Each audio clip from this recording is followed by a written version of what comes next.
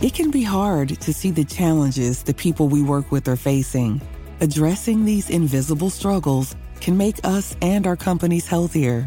Join Holly Robinson Peete on The Visibility Gap, a new podcast presented by Cigna Healthcare.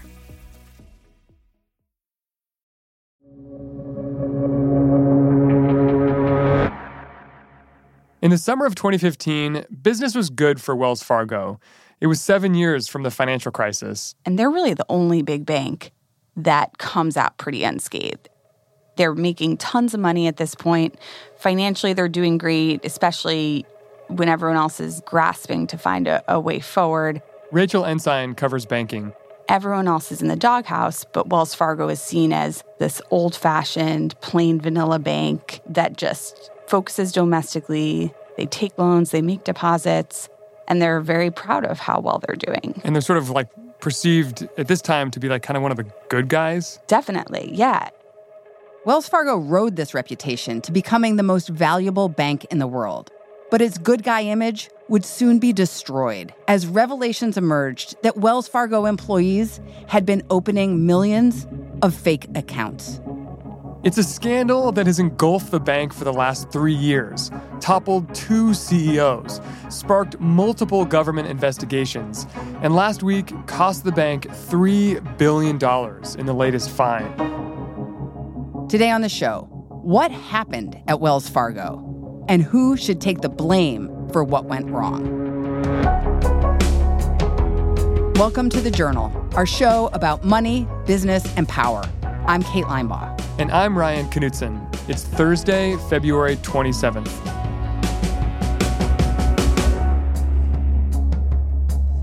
In September of 2016, Wells Fargo settled an investigation with the government that it hoped wouldn't get much attention.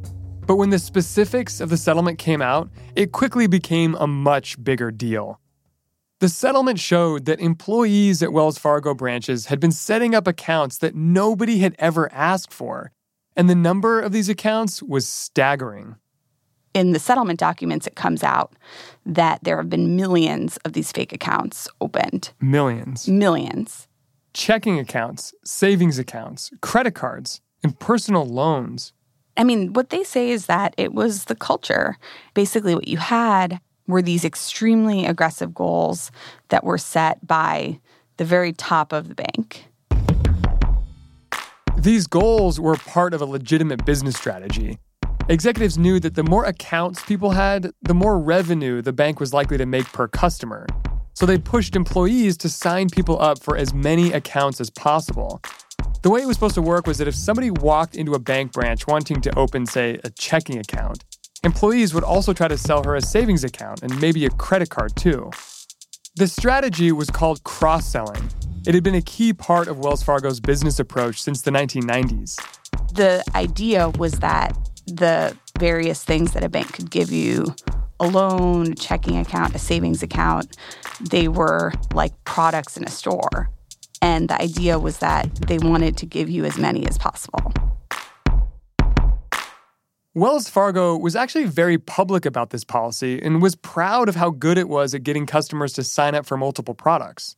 For years, the story that the bank was telling the outside world was, we're so good at selling people multiple products. You know, they had a goal of 8 products. We're so good at making sure that the typical person who walks in our branch and gets a checking account a few years later has 8 different products. Is that the slogan that the bank used to have?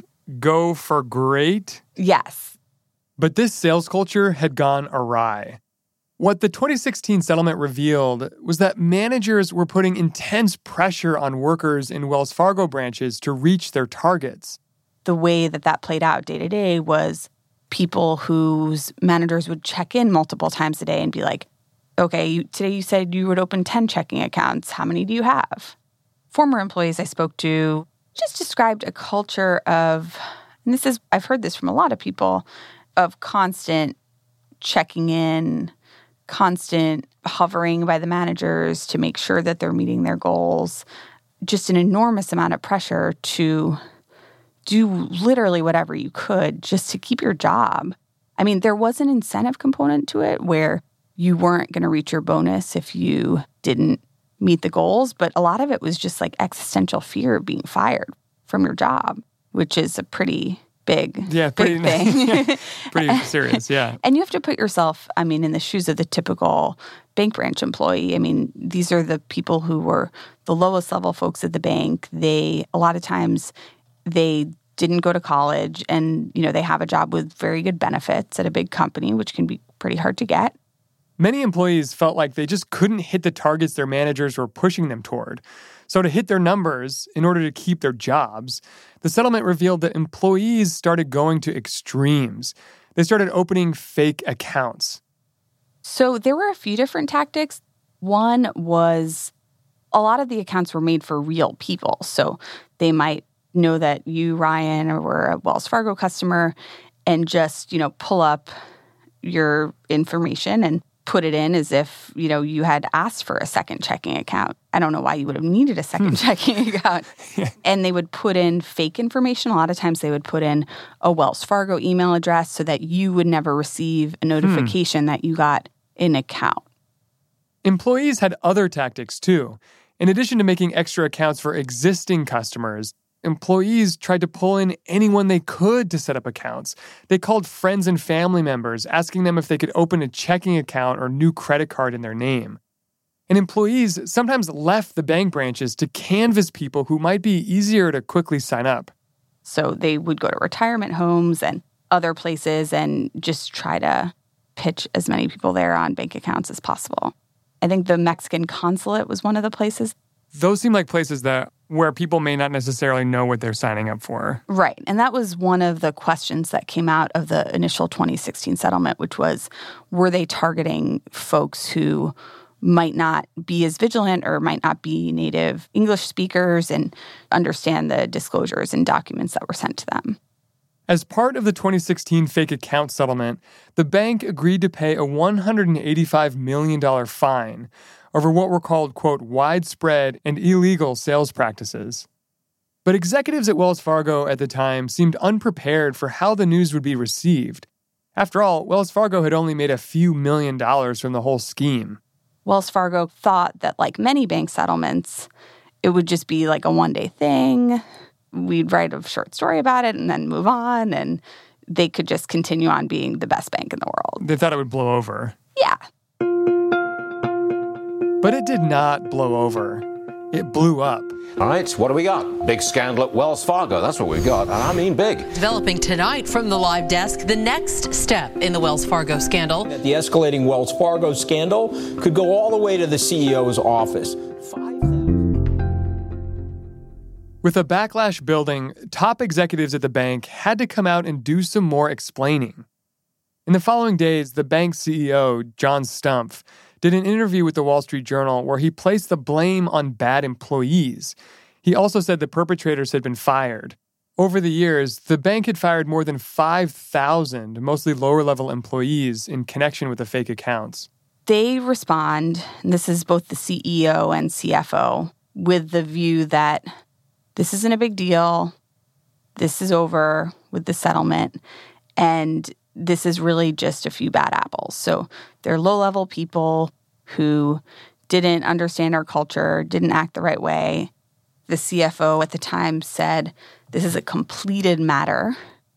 But the matter was anything but completed. And by seeming to minimize the scandal, Wells Fargo stoked the anger of the public and federal lawmakers. And that would open the door to an even wider set of problems for the bank. That's after the break.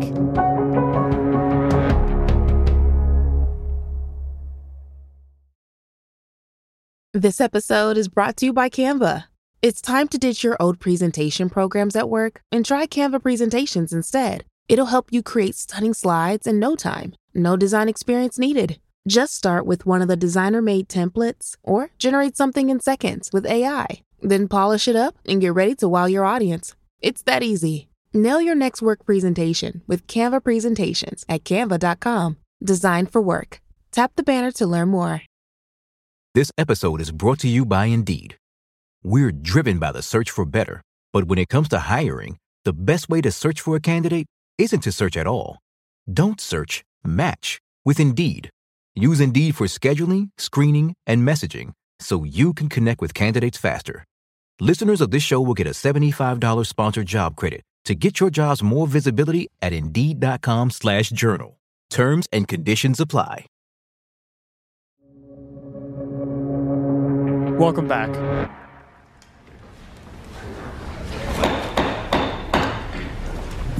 The committee will come to order. Soon after the details of the fake account scandal became public, Congress demanded more answers from Wells Fargo. But first, today, we will receive testimony from John Stump. He's Wells Fargo CEO and chairman, who's with us today. Welcome, Mr. Stump. The CEO, a few weeks after the settlement, goes before a very important Senate committee. I am chairman and chief executive officer of Wells Fargo. And it just is a complete disaster. In this partisan age, what was really remarkable is that both sides of the aisle are just irate. The Republicans are being incredibly hostile to him. Elizabeth Warren is just... That was very good for you personally, wasn't it, Mr. Stump? Extremely angry at him. And his responses were very... I know the legal term. I know this. They broke our code of ethics. They were dishonest, and we did everything. He reiterates that it's the low-level people and, doesn't really provide very much information. He comes across as a little bit evasive, and each answer just makes them angrier and angrier. Evidently, your definition of accountable is to push the blame to your low-level employees who don't have the money for a fancy PR firm to defend themselves. It's gutless leadership.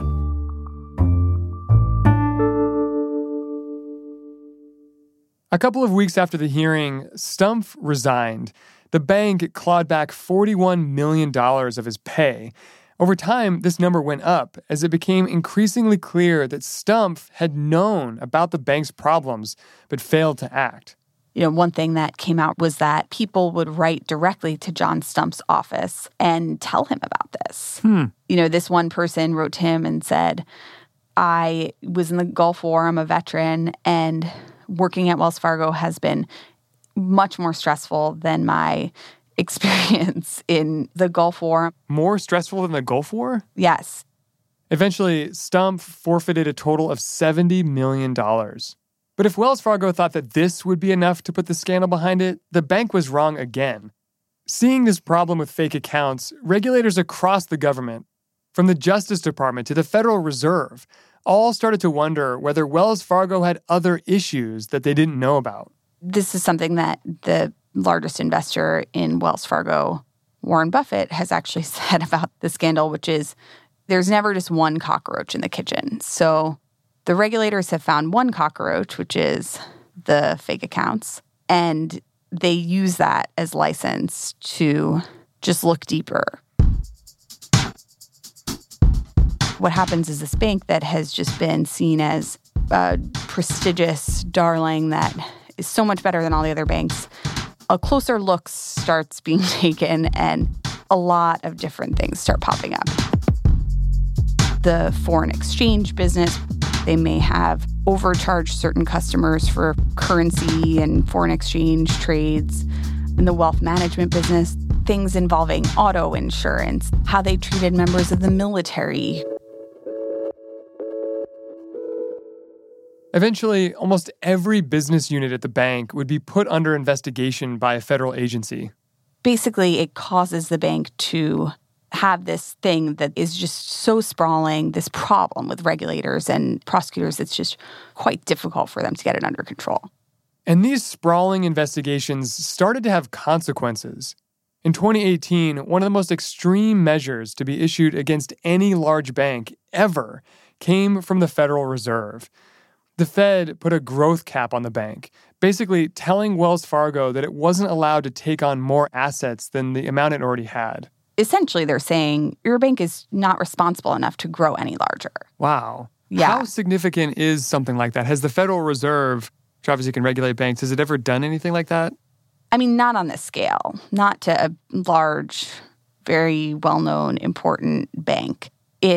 Not only was it just such a shift from only a few years earlier when they were seen as a paragon of responsibility and an extremely safe bank. And within a very short period of time, you have the Fed saying, oh, no, actually, you really aren't that at all. And we must step in and do this thing because we think that your issues are really out of control on some level. All of these issues, the management turnover, the government investigations, and then the Fed's cap on growth, it all dragged the bank's business down. Revenues are declining. They're not able to focus on the business strategy very much. And their two biggest rivals, JP Morgan and Bank of America, they're making an enormous amount of money, and they are passing Wells Fargo in everything. Early last year, the scandal claimed its second CEO, and Wells Fargo spent several months with nobody in the chief executive seat.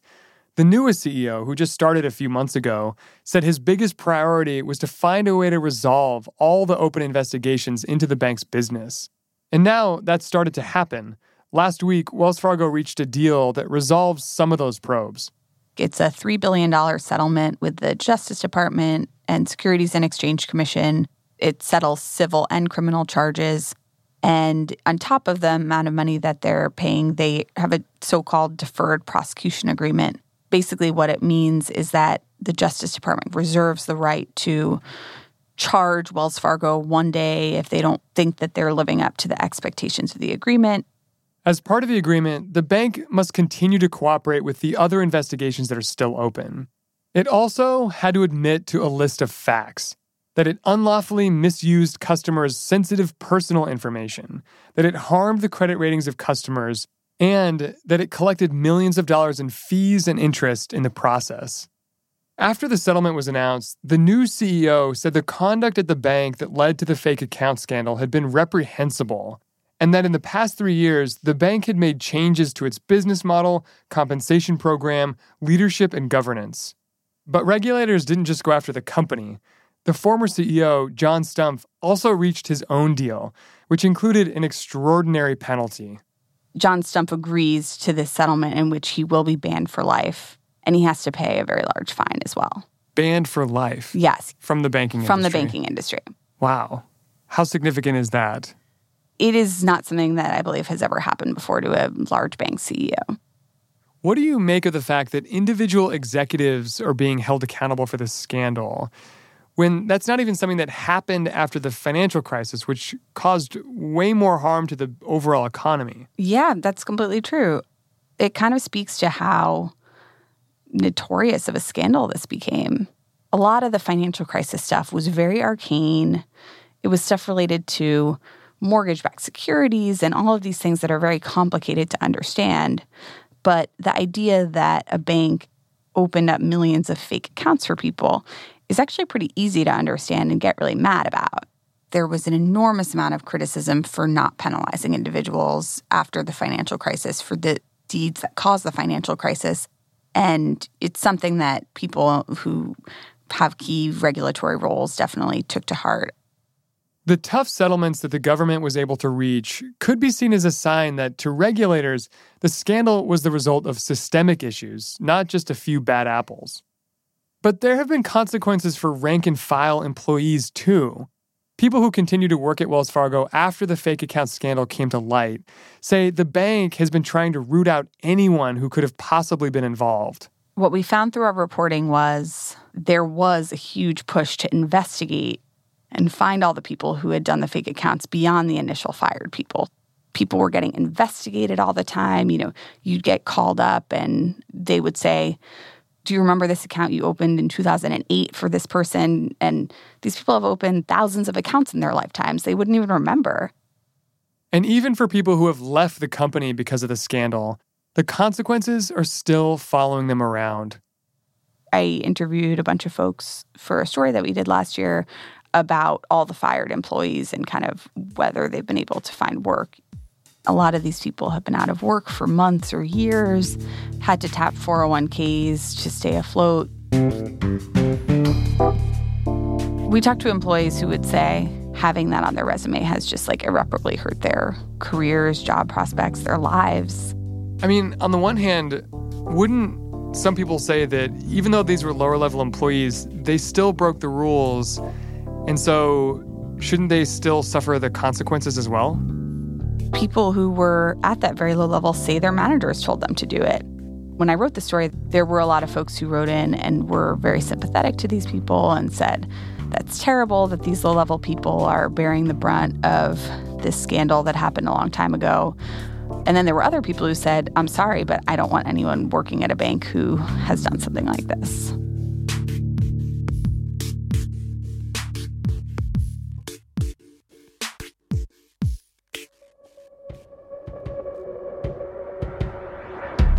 That's all for today, Thursday, February 27th. The Journal is a co-production of Gimlet and The Wall Street Journal. Special thanks to Emily Glazer and Ben Eisen for their additional reporting. Thanks for listening. See you tomorrow.